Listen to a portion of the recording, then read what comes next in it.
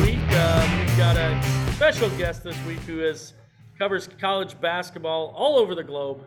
He's done a little bit of everything. And Robbie Hummel, former Purdue star, NBA player, and now I can't even tell you exactly. You're everywhere. Like, where exactly are you at now? I mean, you're doing ESPN. I guess things? I've been consistent at least for the last 4 or 5 years of doing this. ESPN and Big Ten Network, and then I do the podcast stuff for the Field of 68. So only 3, not that. And I guess Westwood won as well. So only 4. Only 4. Okay, well that's good. Yeah, because it seems like I can't go through my Twitter feed, and I find Robbie Hummel's just on my Twitter feed all the time. So I guess that's a good thing, right? Yeah, it's not a bad thing, I guess, unless people are saying bad stuff. Then maybe it is a bad thing.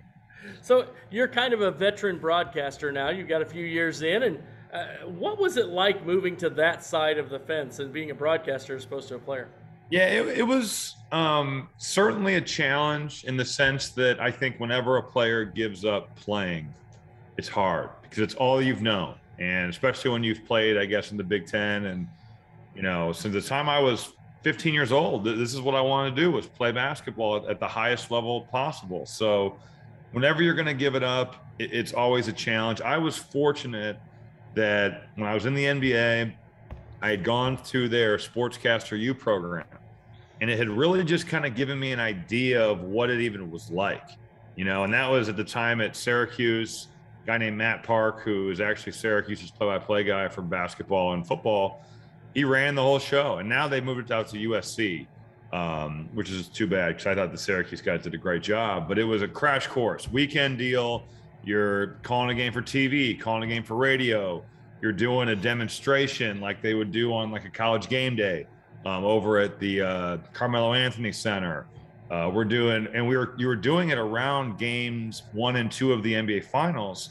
So there was like content galore, and it's an NBA, sponsored program. So they would just give us all the footage and we just use that. So we also did like a studio show where you took turns on the desk or, offsite as like a reporter. And it was, I think the finals were Golden State and Cleveland that year. So it was really cool. And actually it's been cool to see because that program, our class, 4 or 5 guys are actually still on TV. Matt Bonner is doing Spurs stuff. Clem Azubuike is pregame, post-game stuff for the Warriors, and Danny Granger's done some CBS I've seen. I don't think Amari Stoudemire has done TV. He might still be playing, actually. He's kind of randomly still in and out. But of the 10 guys that were there, like 5 are actually working in television. So that was good that I had that under my belt. And then I was playing in Italy after I was out of the NBA. And I'm playing in Milan for Giorgio Armani's team, and I'm blocking out, and I dislocate my shoulder and I have to have surgery. So I come home, and Big Ten Network reached out, and they were just like, hey, we need some people to do some studio shows. Would you be willing to do some? So then I got on TV 10 times with that, and my agent happened to be, my current agent was a Michigan grad. I was doing a Michigan game. That's how I got him. Like, I really hate to say this because my career was so injury riddled, but that injury might have kind of not been the best thing for me, but it in a way kind of did me a favor because when I was done playing, I knew this is the route I wanted to take. And I think a lot of players really, really struggle where they're just like, this is all I know, and I have no clue what I want to do. I knew I wanted to go into TV and do this broadcasting stuff. Now, I didn't know if I would be any good at it or if it would go well or whatever, but I knew that it was the route I wanted to take. And, I kind of had it lined up to where when I stopped, I was actually on ESPN and Big Ten Network my first year out of playing. Wow, that's awesome. Giorgio Armani, did you get like good clothing there? What was the our uniforms were Armani. I mean, Giorgio would sit at midcourt every game, and after the game, you had to give him this handshake, kind of the kiss the ring deal. We got sweet discounts. I wish I still got them. Yeah, that would be good. It would be really good when you're on TV all the time. So. Yeah, there you go. Last year was a weird year for college basketball. Fewer fans. Did you do a lot of virtual stuff last year? Yeah, I mean, almost every game for Big Ten Network was done out of the studio in Chicago here. I have a kit in my house here from ESPN where I want to say, every game but 2 or 3 during the regular season, and those 2 or 3 games were actually out of a random studio in Kansas City. So like I did Kansas Creighton. The game was played at Fog Allen. Would have loved to have been there. You've never been. It's quite the environment. It is Even awesome. last year, I'm sure with the 2,500 people there, it still would have been cool. But it was done out of a room at this random production studio in Kansas City, Missouri. So the only games I did in person last year were for Westwood One for the NCAA tournament. So that was Wow. I remember doing a game. It was actually the Purdue North Texas game, and I was doing a game with Jason Benetti, who I work with a lot at ESPN, and we were just both talking about how during the game, there was limited fans there in Indianapolis. The game was at Lucas Oil. We were both like, man, how cool is this? There's actually like some kind of atmosphere here, like it felt good. We hadn't had it at all. Calling a game out of this room in my house is not what I like to do. I like being in the atmosphere, whether it's Champaign or Bloomington, wherever. So I'm looking forward to that this year because it's definitely a big part of what college athletics is about. Yeah, I got to in Champaign. They pipe in the crowd noise, like fake crowd noise, and it it almost annoyed you more than it did actually add to the constant kind of drone of crowd noise. Yeah, the Big Ten tournament last year, I got they finally first game that I got to have fans be at with fans last year, and it was really cool. Just to see those fans, and the players were you could see they were so excited to play in front of people. Totally. So I mean, that's why you play in the Big Ten. I swear we have the best fan support in college basketball. It's just there's so many good venues. The student sections are really good, and I've done a lot of games in the Big 12, and the Big 12 is also a well-supported league. You watch some of these other leagues on TV, and it's not like it is here in the Midwest. Yeah, Big Ten seems to lead the country in attendance every year, so consistently. So as we talked last week, Big Ten Media Days were last week, and first question: did you learn anything at Big Ten Media Days? Yeah, I learned that Chris Collins is a big Real Housewives fan. All the hard stuff that we were getting from the coaches and players. I was there for ESPN, and we were doing more of the personality stuff. What are you watching on TV? What's your favorite song? And not that I feel like you learn an overwhelming amount of things at Big Ten Media Day. It's a lot of coach speak. It's a lot of the guy that shot 30% last year is having the greatest offseason ever. He's going to shoot 45 from 3 this year. So you take it with a grain of salt, but we were doing more of the fun stuff. I would say that maybe like the hard-hitting basketball questions that other people are asking. We did learn that Hunter Dickinson doesn't like Illinois, right? And Illinois fans, at least. We did learn. So that was the only thing. That was actually kind of fun to actually have somebody, and Curbelo saying they're going to be better. It was fun to have kids actually maybe speak their mind a little bit and say what they were thinking.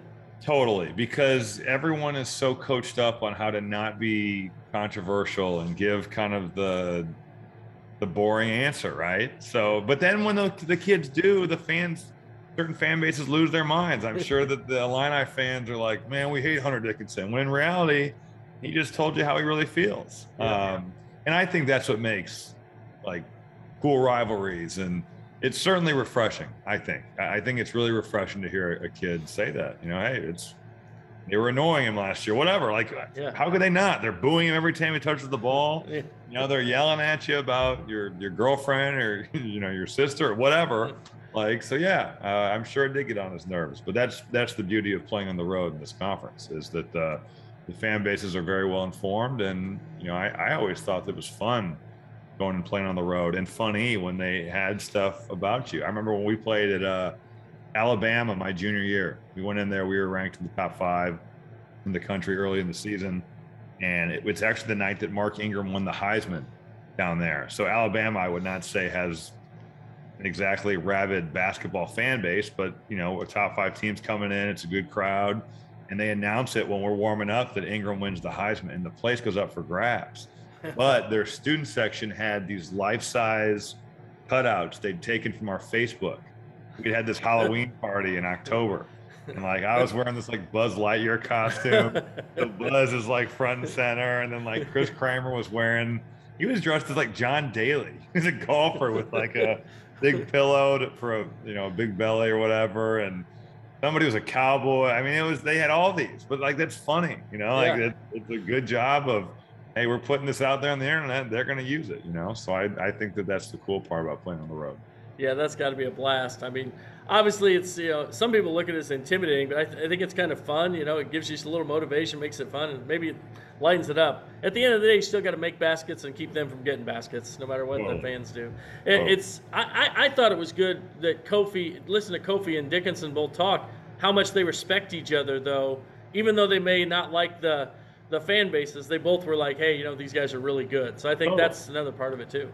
Yeah, and I think that you see that a lot across the board with the players in the Big Ten. There's probably 5 or 6 big men in this league this year that could easily make a claim for first or second team All-American, and that would not be a stretch. There's certainly a respect level there, and you understand that especially if you're a big, when you time up, go out there, it's going to be a war. So I think it's cool to see that as well. And I'm not surprised to hear that, at all. I think when you look at the bigs in the conference this year with Trayce Jackson-Davis, Kofi, Hunter Dickinson, Zach Edey and Travion Williams, I'm sure I'm leaving somebody out. Did I say E.J. Liddell? E.J. Liddell is a great player. And then the kid who transferred from Georgetown into Maryland. Too. So you had another one. Yeah, Caduce. He's a good player. So but that's been the way it's been the last 3 years. Think about Daniel Oturu, Luka Garza, Jalen Smith, Bruno Fernando. There's so many really good big men that we've had in the Big Ten, and even with the losses of like a Miles Johnson going to UCLA, Luka Garza going on to the NBA, there is still so many good players and so many good big. Is it fair to say that right now, I mean, you look at the models, the polls, everything, looks like maybe 3 teams at the Big Ten, maybe a top, Purdue and Michigan and Illinois, and then maybe a second tier. The big 3 that we kind of see. What are your thoughts on those 3? Yeah, so I think that with Purdue, they bring so much back. They return almost everybody to this year's team. They've got great bigs. They've got an explosive playmaker in Jaden Ivey, who's as good as anybody in the league in terms of being a two-way player and just having the potential. Athletically, he moves different than a lot of the guys that you see in college basketball, and there's a reason for that. So I think I'm really high on Purdue. I think Illinois returns a ton as well. We talked about Andre Curbelo. I've gotten a lot of grief because Jeff Goodman says he's a first-team All-American. I have him as preseason first-team All-League, All-Big Ten. I think he's going to have an excellent year. I don't have to ask you why you hate Andre Curbelo from No, I really like him. I love watching him play. I just don't like him to the level that Jeff likes him, and that's the problem right there. Yeah, there you go. But you bring back Trent Frazier again, who's just been a good player for Illinois for so long, and I love the fact that he has been there through the down years when Coach Underwood started, and now he's seen it through to where last year you're looking at a top 2 seed in the NCAA tournament, and you have a great team. It doesn't work out the way that Illinois fans obviously wanted them to, but again, you get another shot here. DeMonte Williams is like the ultimate role guy, just shoots 50% from 3 and guards and does whatever it takes. Obviously, Kofi, that speaks for itself. He's one of the best bigs in the country. I think the Alfonso Plummer addition is huge. I think he's a scorer. He can make shots. Illinois is going to have a ton of three-point shooting this year. So when you talk about Andre Curbelo playing pick and roll and rolling Kofi to the rim, and you've got shooters on the other side, that's a pick your poison deal. If you told me, I picked Purdue to win the league because of how much they return, but if you told me that Illinois or Michigan were to win, or even Ohio State, you could make a case, honestly, for like 6 teams that they could win the Big Ten, I believe. So Michigan is a little more of an X factor. Mike Smith worked so good last year as a transfer point guard. We'll see if it works again this year. They're going to do it again and run it back with a transfer point. They've got an elite recruiting class. Caleb Houston is supposed to be just the real deal. But I think when you look at Michigan, you have to say they lost Franz Wagner. You lost Isaiah Livers. You lose Mike Smith. There's a lot that they have to replace. And there's a lot of guys that are filling those roles that are either freshmen in college or they're going to be in their first year of playing in the Big Ten, which is certainly a different deal than some of these mid-major conferences. So I'm high on all three teams. I think if you can make a case for any of them to win the league, and I'd be with it. People will say I'm biased because of Purdue, but I could not get past the fact that they return everybody. Yeah, well, and I think Purdue, I could pick any of those three teams and see, you can make a valid argument. The one thing I question about the freshmen coming in is we didn't get to see as much of those guys. And I know they're good, but it's hard to say they're this good or that good because we didn't get to see them play. We didn't get a Peach Jam. We didn't get, so right. It was just a different world. So if you look at that, you mentioned Ohio State. Is there another team you look at as maybe could be a surprise? I mean, I wouldn't say a surprise, but I think Maryland will be very good. I think Indiana is going to be a good team this year. I think last year they certainly had pieces and they just couldn't put it together. They couldn't really figure out the shooting aspect of the game. They struggled on the offensive end of the floor. But Trayce Jackson-Davis is an elite player. I think the Xavier Johnson pickup from Pitt is going to be huge for them. Pitt has had so many guys transfer that are just like, good solid play. Marcus Carr, and it's like the list just goes on and on of good Pitt players that have kind of left and gone other places to play good. Parker Stewart is a guy that they'll need this year. He set out last season after his father passed away, but he's made like 142 threes in 2 seasons. Right. Miller Kopp's transfer, I think, can't be overlooked because at Northwestern at times he was number 1 or number 2 on the scouting report. And I don't think that's necessarily maybe where his game is, but now all of a sudden you put him at 4 or 5 and you talk about the attention that Trayce Jackson-Davis is going to draw. He shot it really well for the first 11 games of the year last year. He was shooting like 50 from the field and I think 51 from 3. And then the last 13 games, it fell off a cliff. But I do think that with some of the guys they return, whether it's Rob Phinisee, Trey Galloway played some last year, Jordan Geronimo. They had Tamar Bates, who's a really talented freshman. Right. They're probably flying under the radar just because of the fact that it's a new coach, but they return a lot and they added a lot. They did a great job. Mike Woodson did it in kind of addressing some of their needs. So when you look at this year, like there's so many, the rankings are all over the place. Like you can say that a team's, the computer models have one set of rankings. Then you got, the eye test people, what the AP writers, and you've got this guy and that guy. It's sort of, do you look at computer models at all when you're looking at this stuff, or is it? Just are you talking like KenPom? KenPom, Bart Torvik, T-Rank, whatever. So I've never looked. I did never even heard of T-Rank, so I have not looked at that one. KenPom I really like. I use it a ton. I think it's fascinating to see some of the tempo numbers. Certainly offensive and defensive efficiency are where that kind of, I guess, made its mark, I would say. But I use KenPom a ton. I just, especially when you haven't seen someone, I think you can get a really quick picture at how they play, what they do well, what they don't do well. I use KenPom for every game I do, whether that's the offensive rebound percentage numbers that I always kind of keep track of, or I do use a decent amount of stats. I'm not like married to it, but I think that website, Ken Pomeroy, can really give you a quick minute snapshot of what this team is doing and how they're doing it. That's good.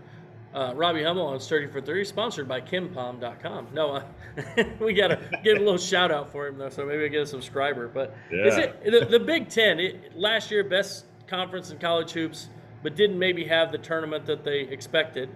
This year, again, probably the top conference in college hoops. When you look at those, what do they need to do? They haven't won a national title in 20 years. Yeah. What do they need to do?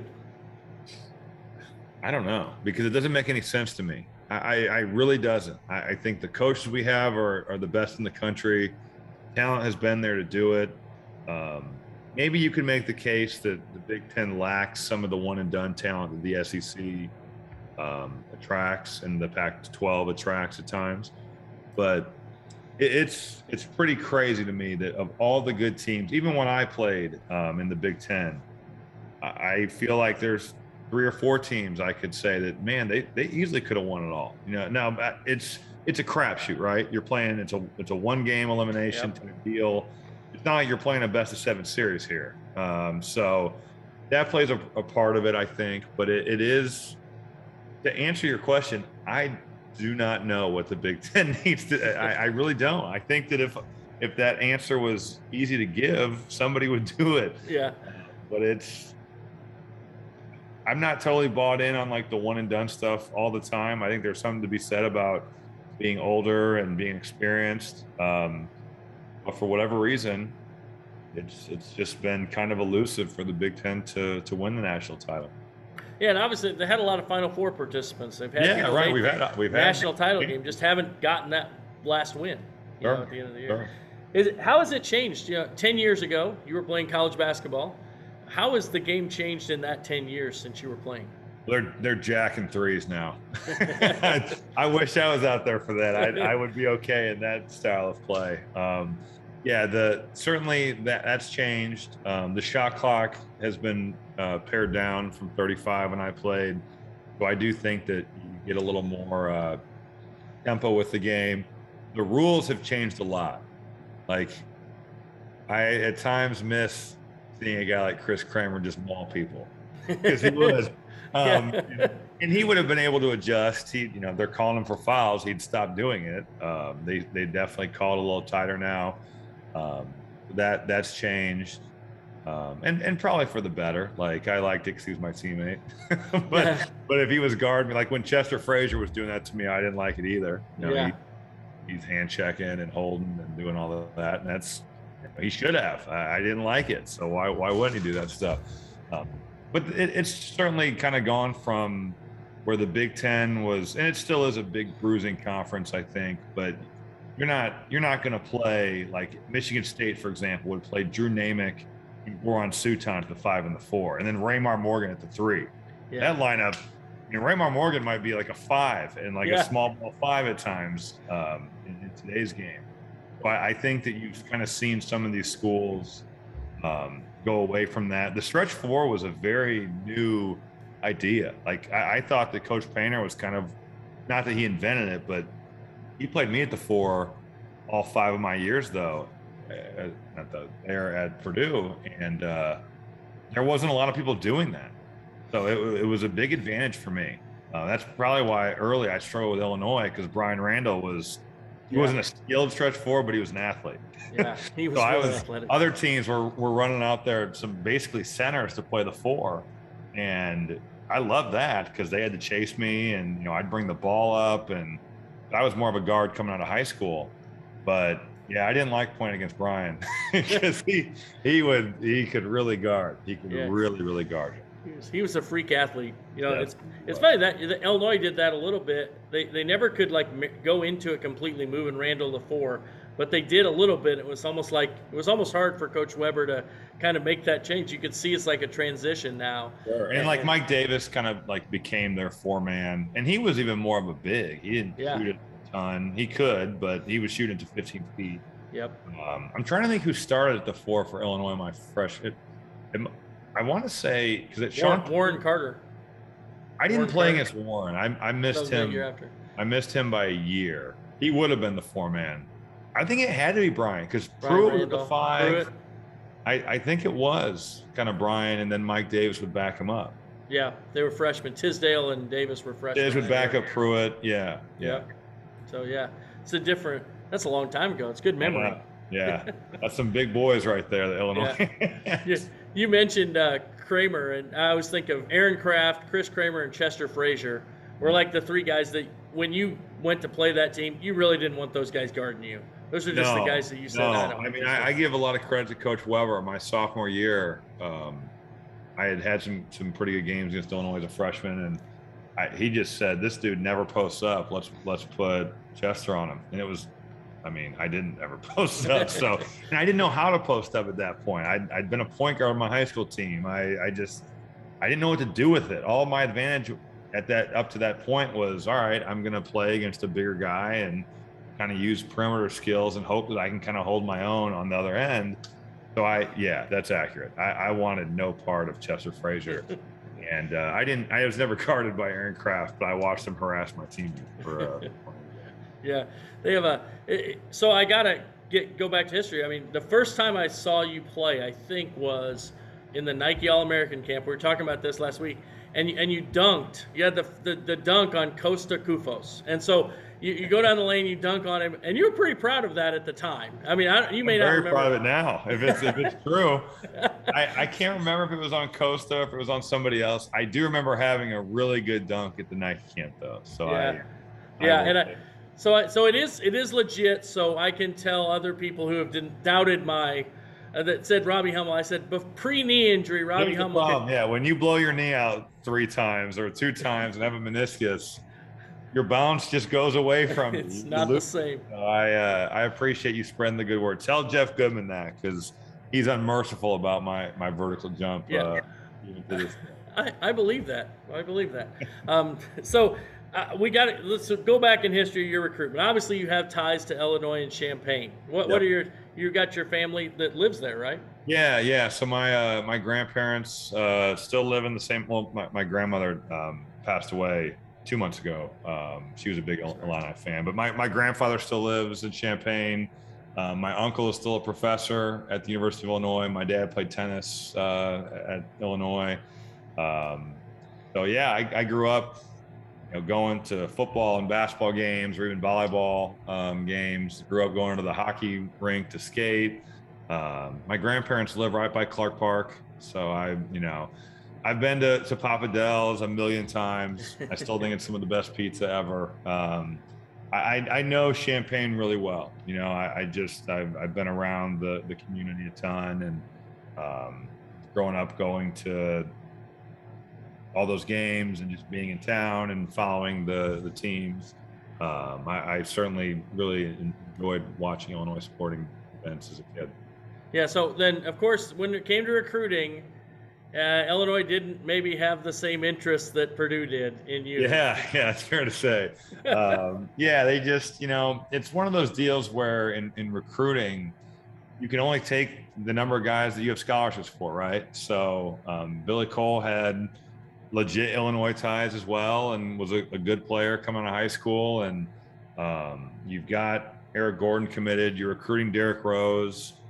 There was a lot of good players, right? So it was a tough deal for them, and yeah, they did not reciprocate the interest I had in Illinois.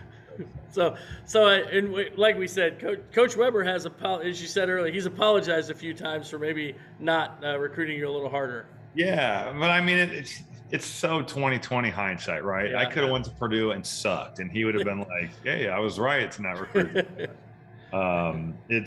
It honestly was probably the best thing for me, because I went to school with some of my best friends, and Etwan Moore and Juwan Johnson, and we had excellent teams. I still think that if I don't blow my knee out, we could have been one of the teams that goes to the Final Four and competes for a national title. Who knows? We never will. But I had a great experience at Purdue. I love the fact I got to play for Coach Painter, who's a great coach and a really good guy.